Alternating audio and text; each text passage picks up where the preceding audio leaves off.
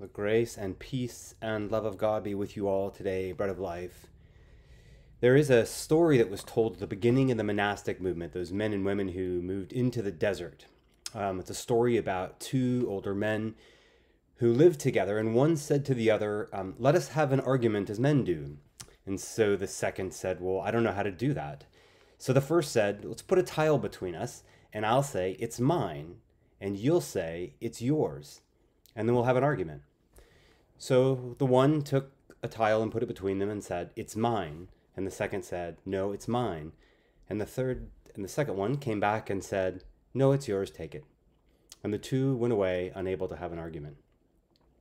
It gives us a picture of the power of greed, the power of possessions in our life. It was meant to motivate these monastics to live lives of simplicity, of chastity, of poverty, because these kinds of sins that enter our lives could destroy the community. Of course, other things entered into the monastery, as you can imagine, certain kinds of pride and legalism.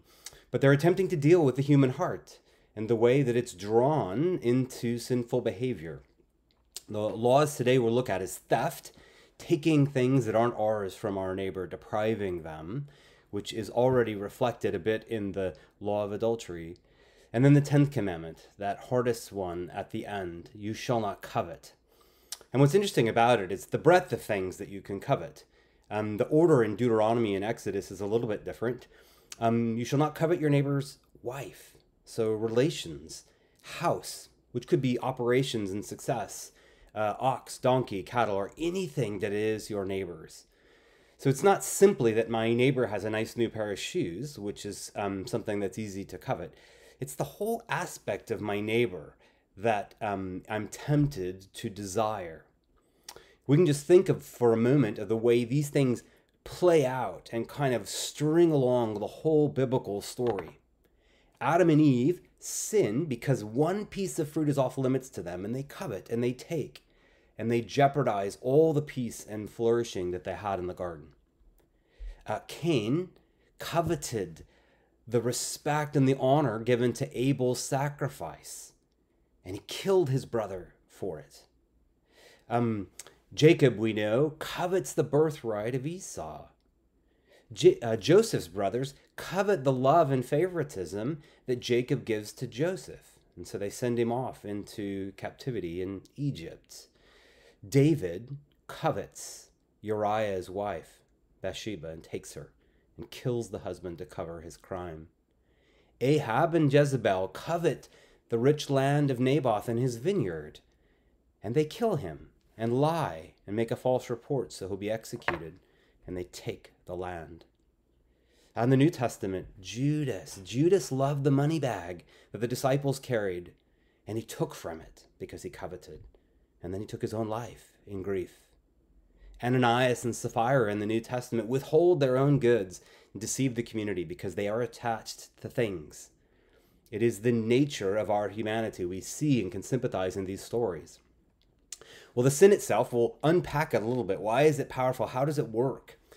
And it helps to begin with, in the medieval church, this long period, 400 to 14 or 1500, there's a whole tradition of thinking about morality that stays with us in many ways today. I talked about the just war tradition or other kinds of laws that have emerged from that time.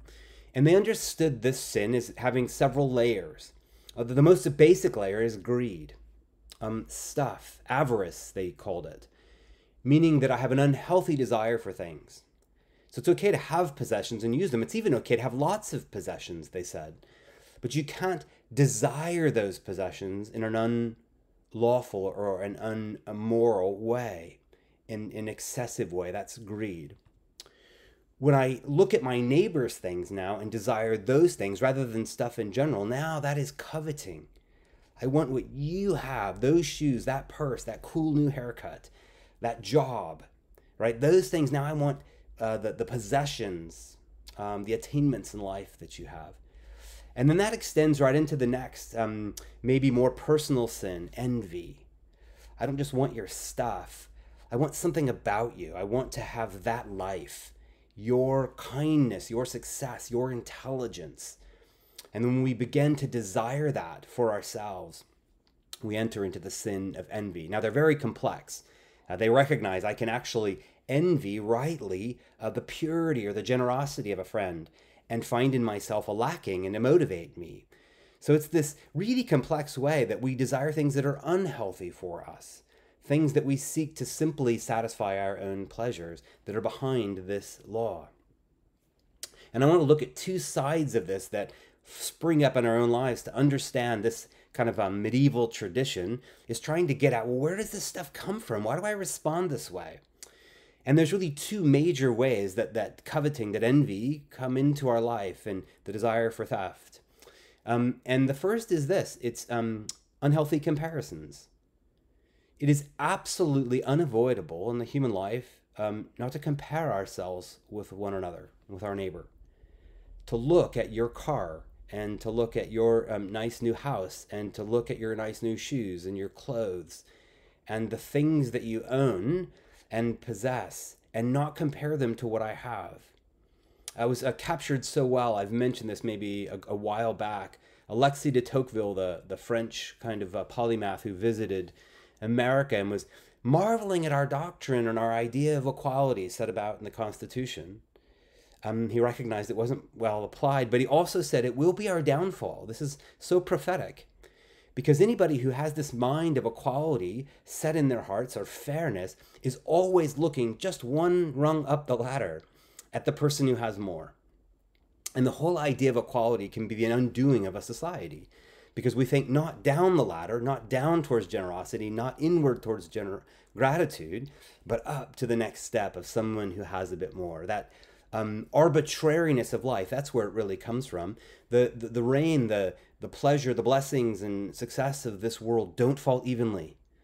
And we struggle with that. And so we see it around us, and we're instinctually prone to desire those things that weren't given to us, that didn't fall evenly in our lives. Even if our lives are full of blessing, see, it doesn't matter. That's Tocqueville's kind of insight, because I'm looking up one tongue, one rung on the ladder, and that's just human instinct.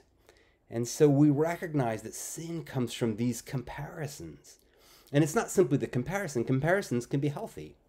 I look at my friend John or my friend Robbie. Everybody loves Robbie, kindest, funniest guy in the world. And I could be very happy for Robbie. I could have love for him. But if his gifts become sorrow within me, I begin to spiral down into this sin, and I begin to resent Robbie. I begin to not be grateful for my own dispositions and gifts. Sorrow is the turning point of comparison versus charity and happiness. Think of that sin. We go back, I mentioned, of Cain and Abel. And that first report, God said to Cain and Abel, he had favor on Abel's offering. And then he looked at Cain and said, Cain, why are you angry, and why is your face downcast? Sorrow. Sorrow at what he did not have rather than joy for Abel's blessing. Another parallel passage you may think of in Luke and Matthew and Mark tell this story. The rich young man comes to Jesus and says, what must I do to be saved? And it's this great classic 10 Commandment passage. Jesus says, you know the commandments, honor your mother and father, do not steal, do not commit adultery. And the young man says to Jesus, all things I have done, these in my life, and none I lack. And Jesus says, one you lack. Sell your possessions and give them to the poor. And the man went away, what? Sad, sorrowful, because he had many possessions. The scripture is getting at that moment. It's not simply that he had much. It's that he had sorrow for the thought of losing it. And that is the turning point. We can look out at our possessions and our neighbors and see the inequality, see the blessings in their life, and have joy. Be grateful for them. Meet it with charity or with sorrow. The second place that greed and envy and coveting come from is anxiety. If the first is the kind of arbitrariness of life, the second is the uncertainty of the future. That we sit in this life and we're unknowing about tomorrow. Will I have a job? Will I get sick? Will something calamitous happen? Hurricanes and floods. And so possessions become a means to salve, to comfort us in the midst of anxiety. If we didn't see this in this pandemic, then we've missed something enormous. People have coveted in the marketplace all kinds of strange things. You know, flour and paper and toilet paper. I mean, those things are reasonable to a certain degree, but all kinds of kind of hobby things. The market just runs out. And it's such a sign, evidence of the way we use possessions to salve the anxiety, the uncertainty of tomorrow. You know, this really interesting passage Jesus says in our reading today, do not be anxious about tomorrow, what you shall wear, what you shall eat, what you shall put on, what you shall do. Jesus is getting at that the uncertainty of life is a given. Don't be anxious about it. Don't be upset about the arbitrariness of the world, nor about the uncertainty of tomorrow. It is a part of our human journey in this world to live by faith. Interesting, too, in James chapter 4, James asks this question, what is it that causes the quarrels among you? Is it not your desires and your passions that wage war within you? You desire and you don't have, so you quarrel and fight and murder. It's so interesting to me that just a few verses later, you know, James comes to this point. Beware those of you who say, tomorrow and the next year I'll go down to this place and spend 3 years and do such and such. But you ought to say, if God wills, for you do not know what will happen tomorrow. I mean, James puts together this coveting and desire alongside anxiety. We are people who don't live well peaceably with that kind of Jesus life who has nowhere to lay his head. These skills, these things have to be labored at. They have to not have greed, and to have envy and to have covetousness requires real thought about the movement of my heart to joy or sorrow or anxiety. We have to labor at those things. And that's really it. The sins of the heart and the way they're drawn away are an amounts to our failure to be satisfied with the Lord. You know, in the book of Deuteronomy, we get this law that says, you shall not desire or delight in your spouse or the house. Now, this is these two words that Deuteronomy uses. Exodus doesn't. But the two words there, nachmad and avah, desire and delight. Only one other place in the whole Old Testament that those two words occur together. Genesis 3:6. And the woman, nachmad and avah, the fruit. It was good for food, good for getting wisdom, a pleasant to the eyes, and she took. A possessions, covetousness is idolatry in its very most basic form. Paul says that twice. Put off all that is evil, you know, calamity, impurity, sexual impurity, and covetousness, which is idolatry.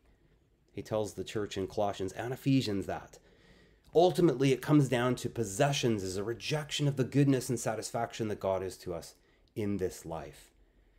Seek first his kingdom and his righteousness, our failure to be able to do that and be satisfied with the Lord. Interesting, the only sin that says that's opposed to God is that you cannot serve God and mammon. You can serve all kinds of things in this world, my career, my pride, but not mammon. Something about it gets in the way of the satisfaction of our God.